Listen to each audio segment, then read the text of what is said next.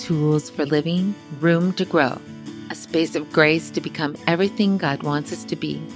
You're listening to the Living Room Podcast with Joanna Weaver, episode 127. You know, we are all surrounded with so many messages coming from culture, messages that tell us we're not enough, that we need to be more, especially those messages that give us a skewed idea of beauty and what really matters in life. In this episode of the Living Room Podcast, we're going to peel back some of those lies so that we can discover what true beauty is. Because the world's lies are not only misleading, they can be truly dangerous, not only to us physically, but spiritually as well. Well, Melissa Johnson, welcome to the Living Room. I'm so glad you're with us today. Thank you so much for having me. Yeah, I am really excited about your new book, Soul Deep Beauty, Fighting for Our True Worth in a World Demanding Flawless. Oh my goodness, isn't that exactly it? Yes. Can you talk to us about that? Where do we start? We are in this age of these beauty standards that I think they've been, I would say, like oppressive and unhelpful, damaging for decades. I mean, maybe even generations. Obviously, I've only lived so long. But I think that especially when we consider the like widespread impact of media and social media these days, I think this idea of this flawless beauty or body image standard has really gotten ramped up. And I think, specifically I'm thinking about like Jean Kilbourne's research. She started taking a look at ads back in the 1960s. And, since then has talked a lot about how advertisements they impact us. And, back in, for me growing up in the 80s and 90s, we knew that images were photoshopped in magazines. Quite honestly, though, I don't know if that really impacted how I looked at those images. I still consider those images to be real. However, coming back to Jean Kilbourne, she talks about how, the images that we look at are rarely real. And I think that was true back in the 80s and 90s, back with those magazines. But now it's not just celebrities. It is our own image, our own filtered image. And then we also consider, our friends, our peers. I'm going to go ahead and pull up a couple statistics regarding, filtered images on social media. So basically, we know that nearly 2/3 of American adults edit their photos before posting them. We also know that 80% of girls have used an app to change their appearance before the age of 13. We also know that girls ages 10 to 17 were found to spend 5 hours on social media every day. And so we have this inundation of this unreal, literally fake image of beauty that we are being bombarded with. Also, there's a documentary called The Illusionist that was made back in 2015, 2016. And at that point, that documentary, they estimated that by the year 2020, we would be at the point of media saturation where 80% of our waking hours, we'd be exposed to some kind of media. I spoke with Elena Rossini, she's the filmmaker and also the producer for that film. And I spoke with her recently and she's working on her next film. And she thinks we're at the point of 80% or beyond at this point. And so if we are literally being bombarded with fake images that tell us, that elicit shame, essentially, it's this feeling that we are not enough, that there's something wrong with our bodies or with how we look, and we do need to change it. And so hearkening back to your question about the subtitle of the book, this world demanding flawless, I do believe that because of this inundation of, like these quote, perfect images where there are no pores, we have, perfectly flawless skin with no wrinkles. One last thing I will mention on this, because we could just keep going on this for a long time. One trend that I recently found especially alarming is the increase in skincare products among like teenagers and young adult women. The anti-aging industry used to be more like, mid-30s and plus, but now we're seeing it among like preteens and teens, on TikTok and with these where people are selling and and kind of going into these detailed skin routines. And there's a lot of fear around aging and, fine lines and wrinkles. And so the skincare industry has really ramped up in recent years. And I'll just anecdotally, I have a friend who she has a preteen, and she was saying that, her preteen's birthday, female, her birthday was coming up, and initially her birthday gift list was had to do with crafts and things like that. But then she had some teenage friends come and visit, and after that visit, all of her requests turned to different skincare products. Well, it kind of makes me wonder if a lot of this can be traced even clear back to the Garden of Eden. When all of a sudden sin came into the world and Adam and Eve felt the need to hide. And so they sewed fig leaves. And I wonder sometimes, we've got all of the beauty culture, we've got all of the diet culture, but I think there's a chronic epidemic of not enoughness. I'm not quite enough. And so, and what is that? Can we lay that at the feet of the beauty industry, or is that part of our fallen nature? I know in the book you talk about your own journey with maybe feeling like I'm not enough. I've got to do something, and what that led to in an eating disorder. Can you tell us about that? Yeah. So for me, this took shape when I was in my about 10 years ago now. I was working as a marriage and family therapist and doing my own work with the therapist, actually not specifically around those things, but she had let me know that my habits regarding food and exercise were a bit obsessive, and to the point where she was calling it an eating disorder. And quite honestly, I was very surprised by that. I'm sure there was a piece of denial in there. However, because a lot of the things that I was engaging in were very much wellness culture adjacent, I'll say. And so trying to eat, quote, perfectly, and I had kind of gone, really bought into these cultural narratives around food perfectionism and, the more exercise, the better, et cetera. Which meanwhile, it turns out, it led me to this place of what my therapist categorized as an eating disorder. So I did take a pause from my work.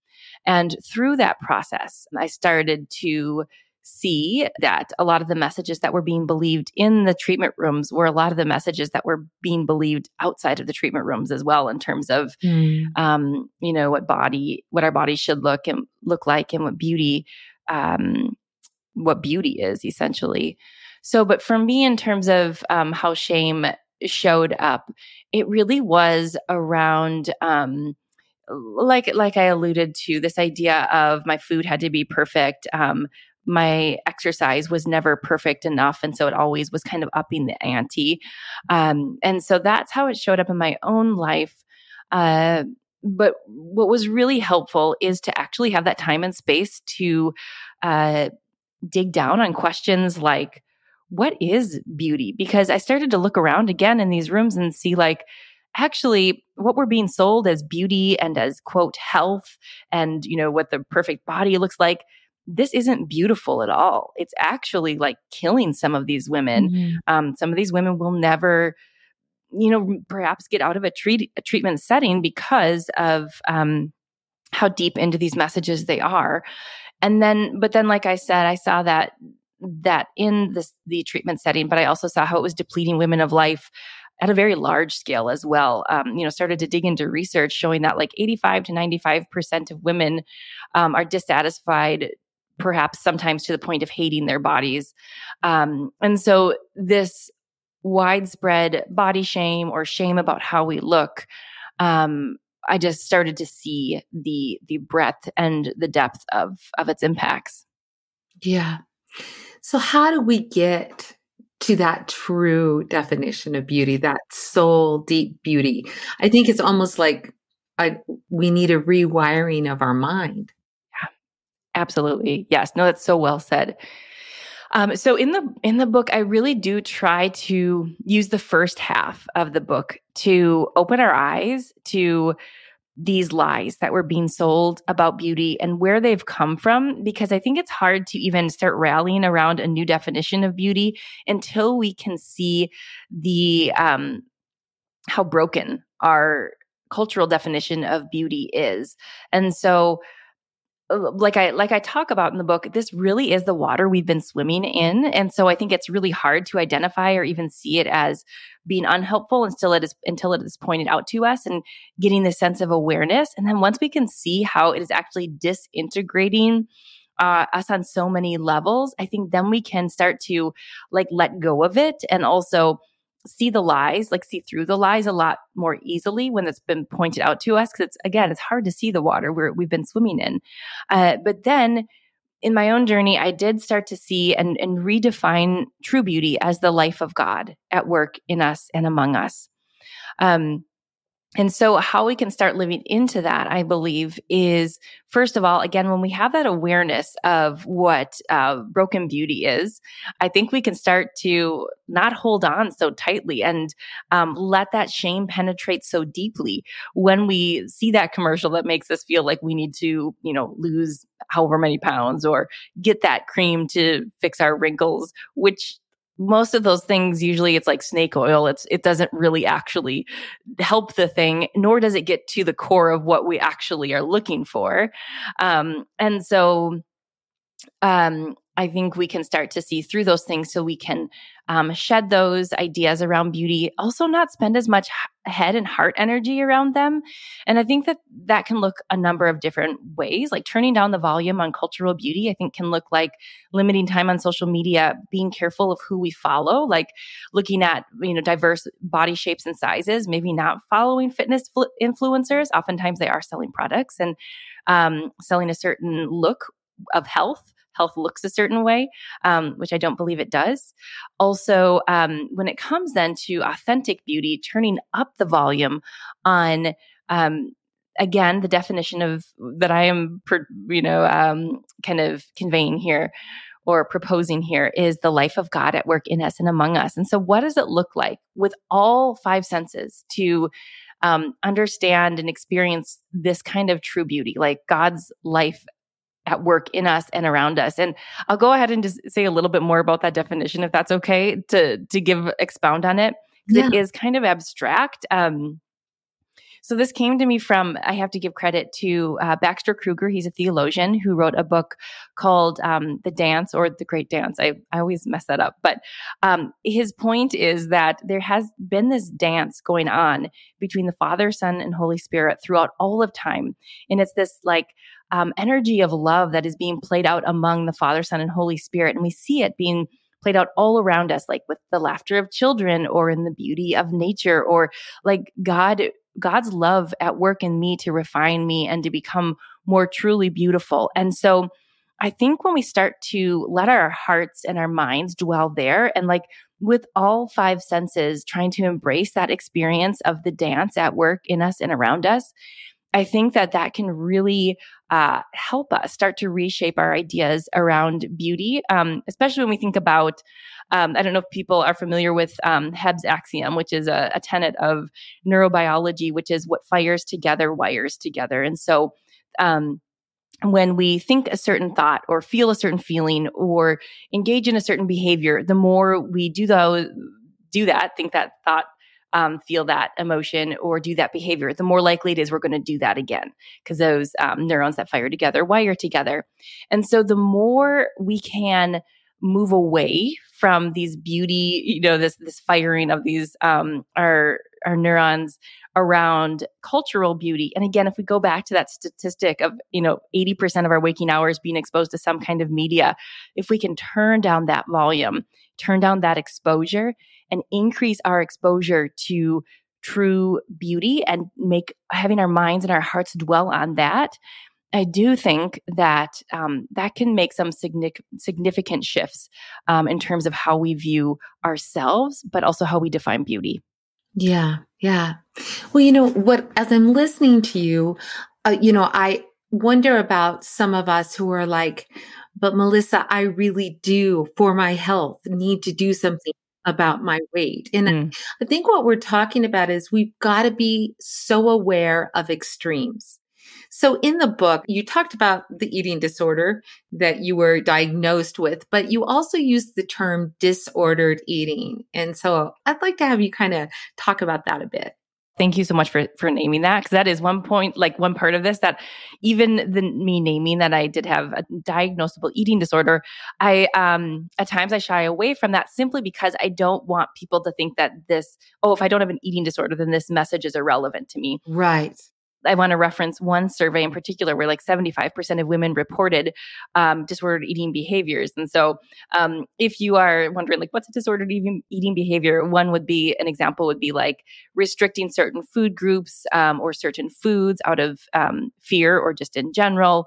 Labeling foods as good or bad, moving towards like an orthorexia narrative, which is more of like food perfectionism, and being obsessed with quote healthy foods. So those would be some examples of disordered eating. And so, yes, your point is such a good one.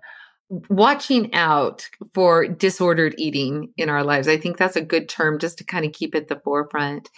As I think about some of my friends who have had full-fledged eating disorder, been required hospitalization and stuff, while I know that it was fed by the cultural message that they were surrounded with, a lot of them can trace it back to early trauma and abuse. And I think it's important to acknowledge that, because for them, the eating disorder in an uncontrollable life, that was something they could control, or it was something, and then I have another friend who actually didn't limit her food, but overate to protect herself. And so I think there's lots of facets. How do we bring that pain to the Lord and just find some freedom when it comes to those disordered eating and maybe protection mechanisms? Absolutely. You make such a good point. Because this is multifaceted, and I think it depends on the person in terms of, which factors have played into whatever the relationship, maybe disordered relationship with food is. And how do we bring that to the Lord? I mean, so I really believe that God desires wholeness for us, in all areas. And so, we talked about maybe seeing an anti-diet dietitian or a non-diet dietitian. I also think that the therapy process can be a way that we bring this to the Lord.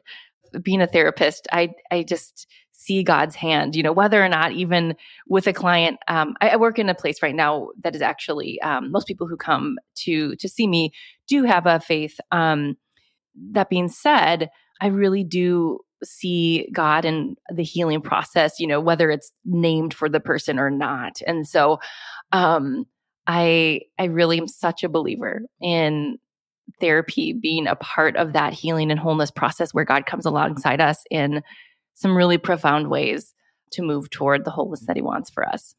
I think talking with the therapist, the most powerful part is getting it out of the dark. I think so much is hidden, so much is internal, and to be able to even get it out there and really find out what we're thinking and what we're feeling and even the lies that we're believing. As you've worked with some of your clients, what have been some key, maybe aha moments, especially when it comes to soul deep beauty and their relationship with the Lord, that has opened some healing for them? Yeah, this is maybe a simple one, but I think to your point, like I think sometimes having a safe person to speak and name some of these lies that we've been believing about ourselves, about our worth, and how oftentimes these distorted ways of thinking, we operate from them, or a client may be operating from them, but never perhaps having actually named them. And we can't change something unless we name it and recognize it. So I think that is a really helpful piece of this.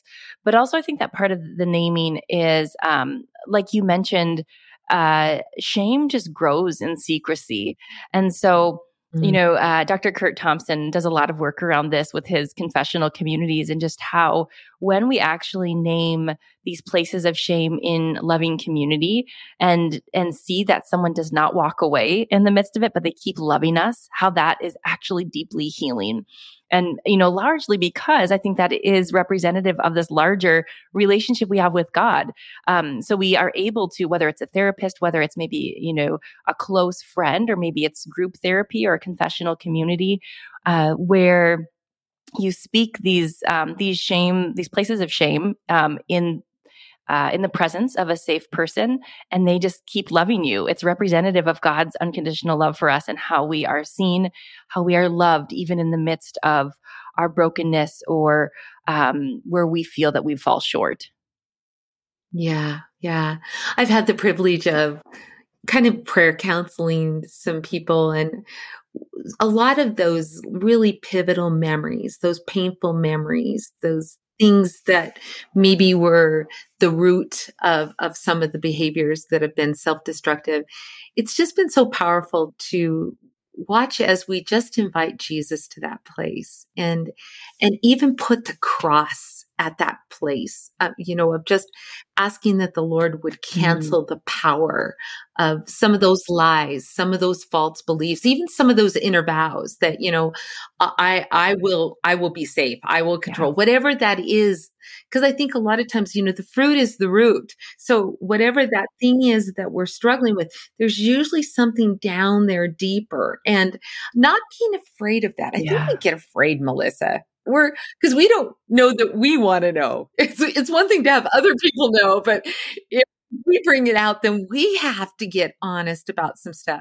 What were some of the revelations for you in your own journey beyond just the messages that maybe you had internalized as your truth? Were there some key things?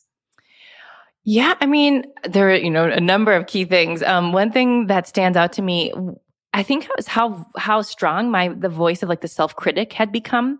I had become so hard on myself Mm, in so many ways. yes. Yeah, I mean, just across the board. And so for me, learning like about self-compassion and this idea of self-kindness has been transformational, and actually being gentle with myself and noticing that actually is, because I think we have this like idea in our culture for some reason, that if we are kind to ourselves, then we're not going to do anything, and we're just going to underproduce and Mm, whatever. mhm. But actually, research shows us quite the opposite, that people actually do the things that they're passionate about, and that they actually become a more whole person and more regulated person when they do practice self-compassion. And so I have found that to be incredibly helpful. And I mean, when I think about self-compassion, I even think about if you integrate spirituality or faith into that. The person who has researched this a lot is Kristen Neff, and I don't believe she talks about this aspect of it. But one thing that I noticed is I really notice that when I envision like a self-compassionate voice, it's almost like maybe what God would be saying to me.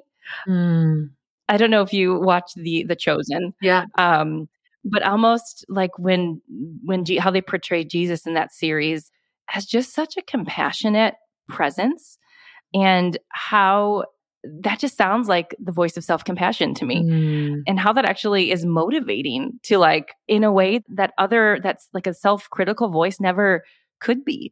absolutely. And so, yeah, that's been a really helpful piece for me. I think that's so powerful. So powerful. Because guilt is really a horrible motivator. I mean, it can change us for a while, but it drives us. It doesn't nourish us. And I know for me, even in my walk with the Lord, I was afraid to really Mm-hmm. receive his grace, like his love and his grace. I had bought this lie that I was saved by grace, but the rest was up to me. And so I better be good, do good. And the thought, like you mentioned, like we're afraid to receive grace because we might, go off the deep end and never care about doing what is good. But the opposite thing happened. It Mm-hmm. actually became that holy, beautiful motivation when I operated out of the security of his love rather than the lie that I have to earn his love. And the same thing has been true in giving that same grace to Mm-hmm. myself.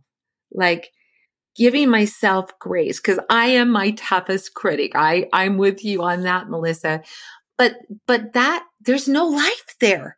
I mean, it might some short-term self-improvement, but it's agony and it's despair because all it takes is one mess up and all the work you've done is undone. And so I love this. I love this. So this soul deep beauty, I think I love this idea that it isn't skin deep. It's not this outer facade that we project to the world. It really comes from a deep place within. And there are so many, as you're even talking, I'm just thinking of all the incredibly beautiful women listening. That when I say incredibly beautiful women listening, they go, not me, not me, because of that self-judgment and that criticalness. How do we, it's one thing to accept the love of God for us, but how do we begin to accept ourselves again but understanding that also the Lord wants to transform us, but we don't operate from a deficit. We operate from his love. Yeah, I think something that's been really, I think, powerful is to know that we have been made in the image of God. And like that's what we're working from. And God created us good. That's good. And so like yes, the beauty is already there. We're knit together as like in this sacred miracle that will never happen again.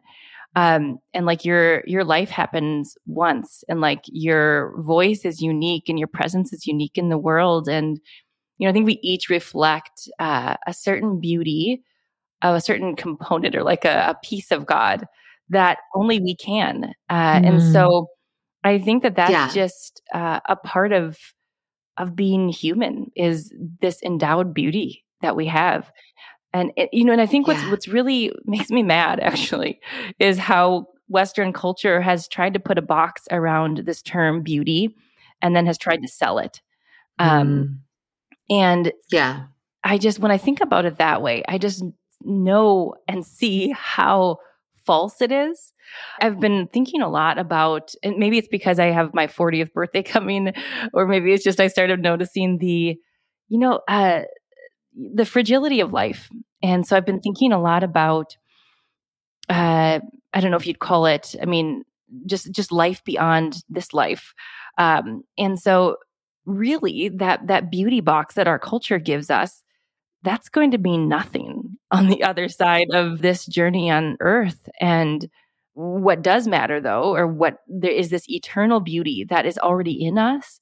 And like I said, like I truly believe God is at work in all of us all of the time to continue to cultivate that beauty more and more. And so my hope and my invitation is that we can all see that beauty that is in us and also continue to see the beauty of God at work all around us. And like the part of this journey that makes me really excited is like, I know that I can't even begin to fathom like the beauty of God. But like, what a journey to us, like for me to be on, but like to us collectively to be on. I have this line in my podcast, the Impossible Beauty Podcast, where I say, I can't wait for us to see how big true beauty really is. Yes. And I feel like there is such anticipation about like, wow, I'm a little like almost fearful to be like how big it is, because I know it'll feel so big in like a holy and beautiful and amazing way. But I'm like, wow, it's going to be so vast. So anyway, but we just get glimpses now. I love that. I love that. Well, and I've been thinking of that old story about the three blind men, and they're all asked to describe what they're touching. And one says, oh, I've got a rope. And the other says, I've got a tree trunk. And the other one says, I've got a hose. They're all feeling an elephant, but they only have a little part. But to flip that analogy a little bit or metaphor and say that each one of us, as you're talking, each one of us have a facet of his beauty, and to fully occupy this God-given space, this God-given life, to let him just like unfold us to become. I like what Charlie Shedd once wrote. He says, oh Lord, help me discover what you had in mind when you made the original me. Right? And just that becoming, and that it's this beautiful partnership with the Lord. It's not something we have to craft or figure out. We just get to be beautiful clay in his hands. And well, this has been a lovely conversation, Melissa. I just wonder, would you pray for us as we close? Yeah, definitely. God, I just thank you for your presence with us.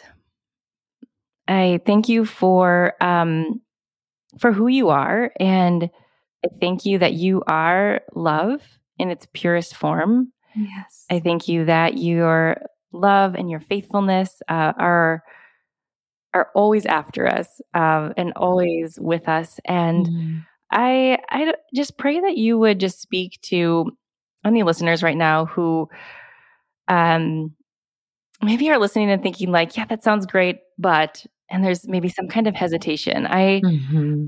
I don't know. I just pray against any barriers. I pray that you would speak specifically Yes. to whatever barrier may be coming up for listeners. That maybe it's a voice of shame or a voice of maybe it's something that was told to them when they were young, or maybe even recently. I pray that your truth would speak louder and deeper than any lie or barrier that's holding them back. I pray that I believe that your beauty is true and real and like the last word.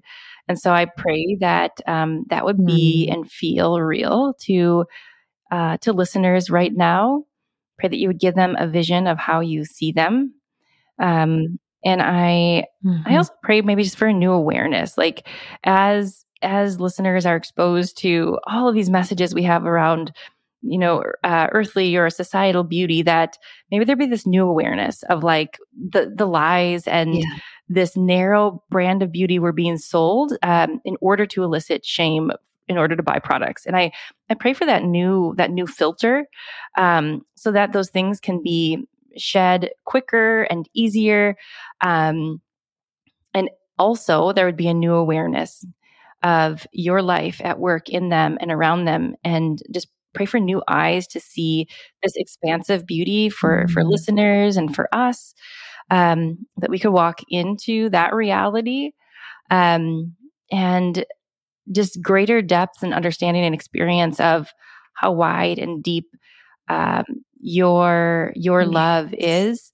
And so I just thank you again for who you are, that you are truly beautiful. The world is broken. And I pray that this beauty that we're talking about, how it can feel maybe like it's too good, I pray that we would venture to hope and to know that it is as big and beautiful as like beyond what we can imagine. So I thank you for being that reality.